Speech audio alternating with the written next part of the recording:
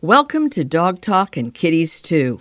This episode features one of the three guests who were part of my weekly hour-long NPR show broadcast over the air every Sunday on WLIW-FM 88.3, the only NPR station on Long Island, where it is broadcast continuously for 14 years.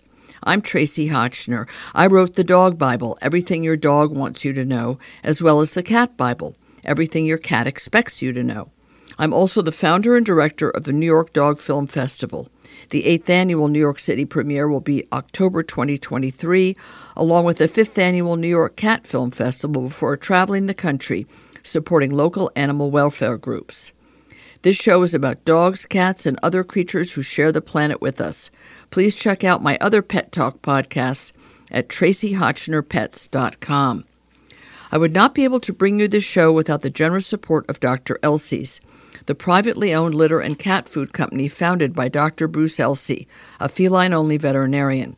He personally created many styles of litter to make sure that even the fussiest cats would not have out-of-litter box problems, the number one reason people abandon their kitties.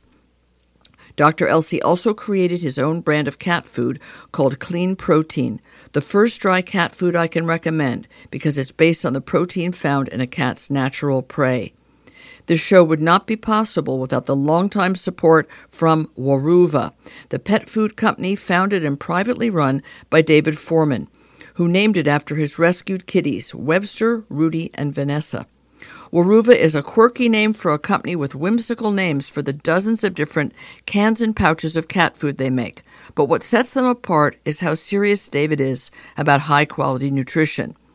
They were the first pet food company to use human edible ingredients and process them in the same facilities that make human food. Other pet food companies may have copied them over time, but Weruva remains privately owned and run, accountable only to their own high standards, not investors who focus on profits. I was so interested to learn about a recent series of grants that are being made in the area of research by the Canine Health Foundation, which is part of the AKC, the American Kennel Club. And there's constantly grants being given to wonderful researchers to find all kinds of cures for various illnesses and problems that dogs have. The most recent group, two of them interested me enormously because it seemed to me there was great value to any breed of dog that has the particular kinds of cancer being studied, and maybe even people. And what most fascinated me was the gentleman that I get to talk to and who I'm going to welcome to the show is Dr. Charles Garvin, who's the chairman of the Canine Health Foundation Board of Directors. And what fascinated me is that he's a doctor of human ophthalmology, but a passionate Dalmatian breeder, handler, many champions, and judge. And for 21 years, he's been on the board of directors and is now the chairman. So he's going to talk about, in a very technical medical way, what some of these grants are for. But Dr. Garvin, welcome to the show. And I just want to say it's very interesting to get a behind-the-scenes look at how the AKC functions, both as a regulatory board and for dog shows as well as breeders, but also for the Health Foundation, which is clearly an area that matters a great deal to you. 21 years on the board of directors, how much of your time does that take? Being on the board of directors of the American Kennel Club does take quite a investment in time. I need to be in New York for our board meetings 3 or 4 days every month. As well as a couple of week-long events that we participate in. That's a lot. There's also... I mean, you're based in Marion, Ohio, so this is a huge amount of time, money, and energy and effort and passion for the wellness of purebred dogs. And I'm sure dogs, any sort of dogs, that's an enormous amount of time. How many people are on the board with you? There are 13 members of the board of the American Kennel Club. And just to clarify, the AKC Canine Health Foundation is a separate organization, a 501c3 organization, and the Health Foundation is the largest organization dedicated purely to the funding of canine health research in the world. So I'm chairman of the board of the AKC Canine Health Foundation. There are 15 members on that board. Oh my goodness. There are some overlaps. So there are 4 AKC board members on the Canine Health Foundation board of directors. And the AKC is one of the major sponsors and funders of the Canine Health Foundation. So it's separate, but closely related. Closely related, even right. Joined at the hip. And I'm sure a lot of you gentlemen and ladies have known each other, some of you maybe even since childhood, since the passion of the dog fancy often is handed down generation to generation and starts very young in people's lives. Was that the case for you? Yes, I got started back when I was 13 years old. I got our first Dalmatian, and I got that because my older sister, one of my 3 older sisters, had a dog that she had taken through obedience class and gotten a nice little trophy on graduation, and I thought, wow, that's something that I want to do. Isn't that great? And I know that the AKC has a whole wing of it, if you will, that promotes young people learning about breeding and handling and showing. It's kind of a wonderful sport, and it's a world unto itself. People that are into rescue and are focused mostly on that and maybe don't understand what goes into dog breeding when it's done well and with such passion and seriousness, but also what goes into the showing of dogs that is really much more than a beauty contest, since it has to start with breeding. That, leading back to the Canine Health Foundation, one of the main tenets of serious breeders is the health of the dogs, right? I mean, that's one of the reasons that you breed, is away from problems and towards health. Absolutely. That's very important. And certainly with the development of a wide range of genetic tests over the past few years, that has made it possible for breeders to have more information, to selectively breed their dogs with the idea of reducing the prevalence of genetically related canine diseases. It may be very difficult to entirely eradicate some of the diseases, but by paying attention to what information is out there, what tests are available, the results of the test, one can breed effectively to reduce the severity and the frequency of those diseases.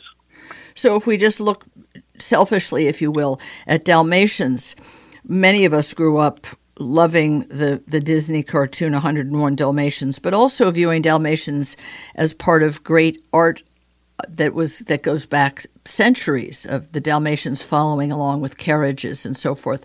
But I thought, and I'm wondering if with the breeding that you've been doing for so long, if there was deafness, right? Am I right? Was that one of the things that was genetically linked to Dalmatians?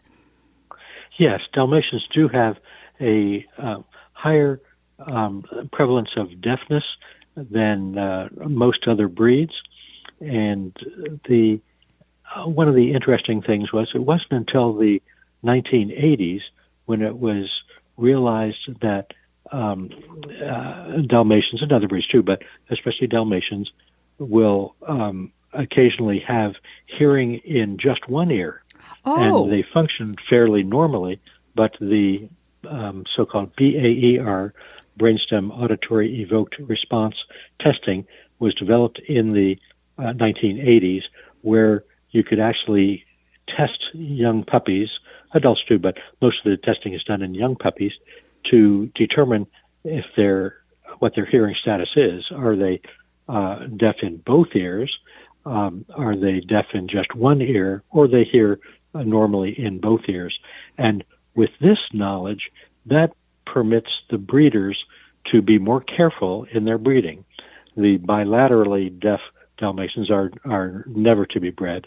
Unilateral, the dogs that hear in one ear only, can be bred successfully, and they make just perfectly fine pets. But you need to be careful.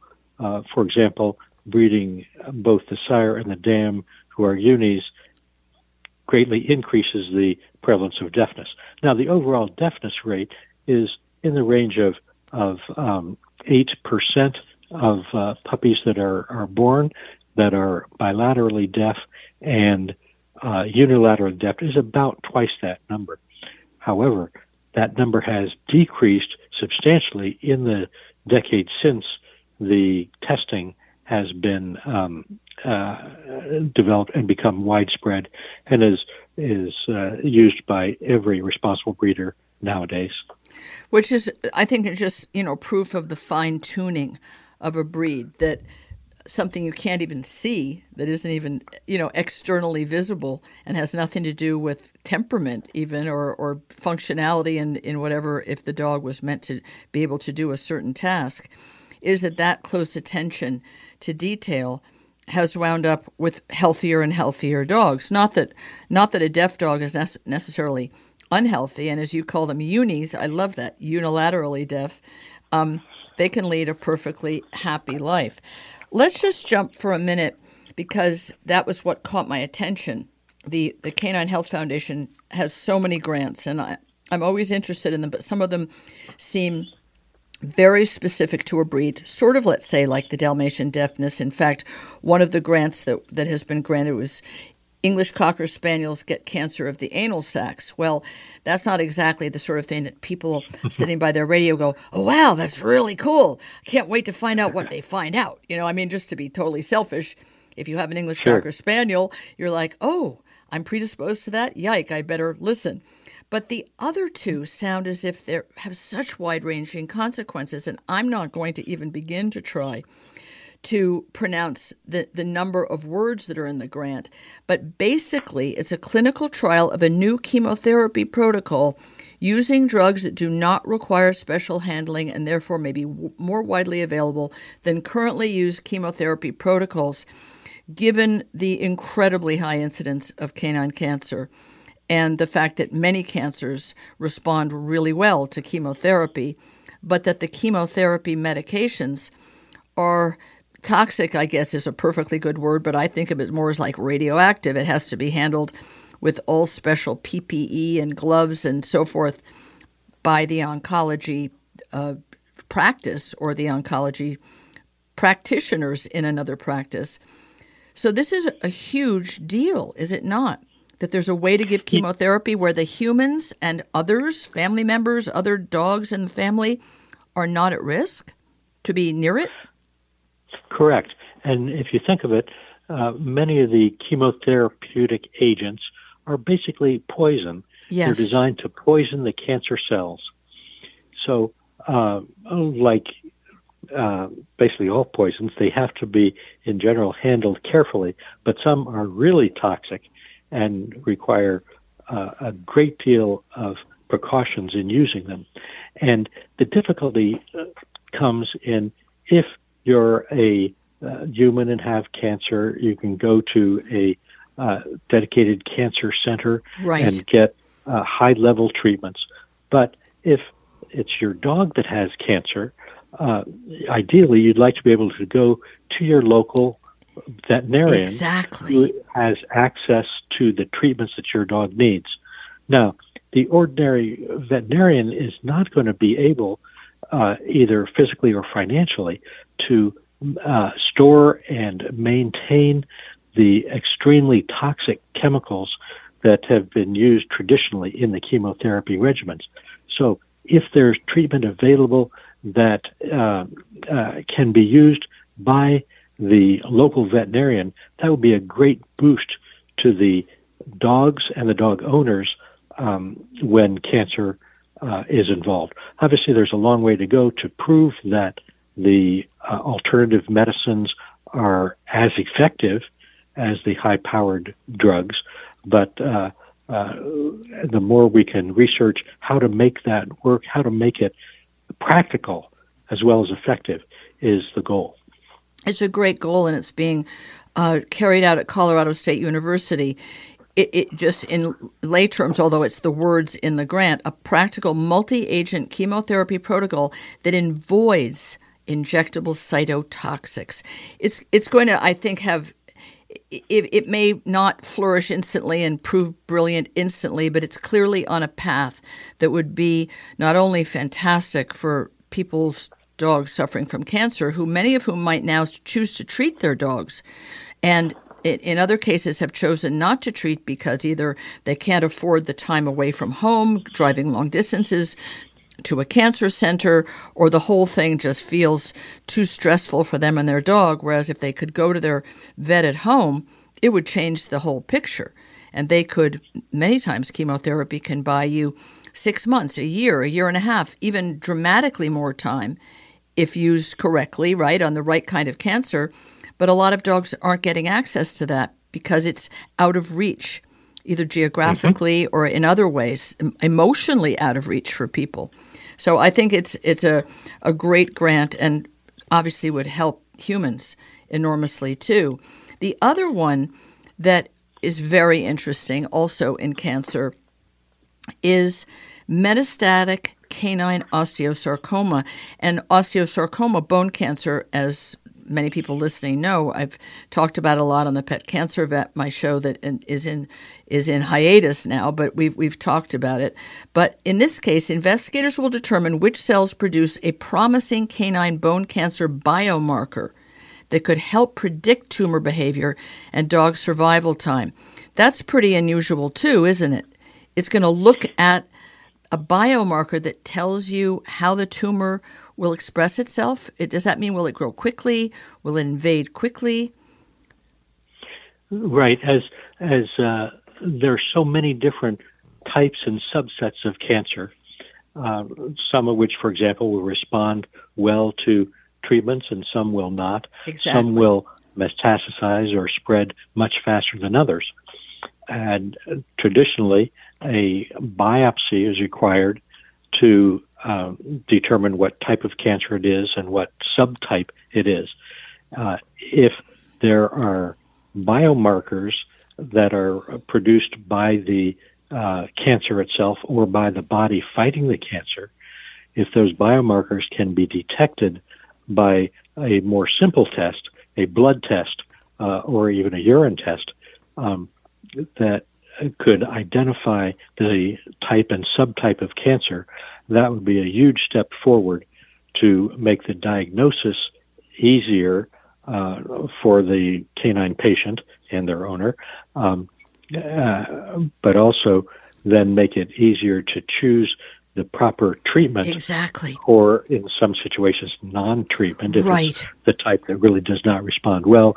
If it is predicted that it's going to be kind of a waste of time and money and emotion, pain hope, and suffering. Yeah. Right.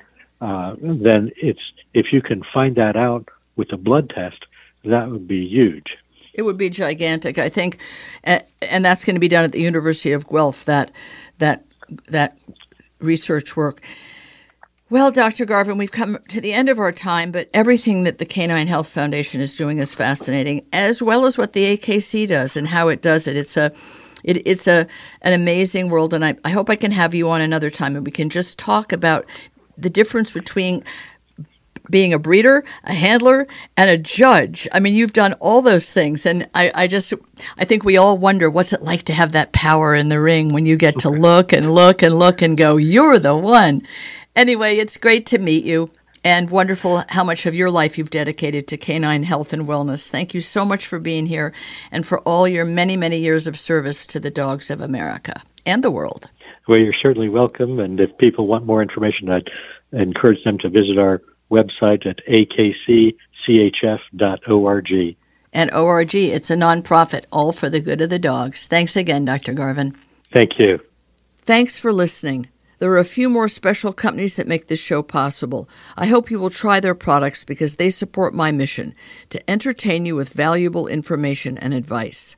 This show is supported by Wonderside, a company founded and run by a woman entrepreneur who wanted to find an effective natural way to keep fleas, ticks, and other pests away from her pets and home instead of putting toxic chemicals in or on them. Wonderside makes plant-powered products to keep parasites at bay without dousing your pets and property with ingredients that are harmful to them and the planet.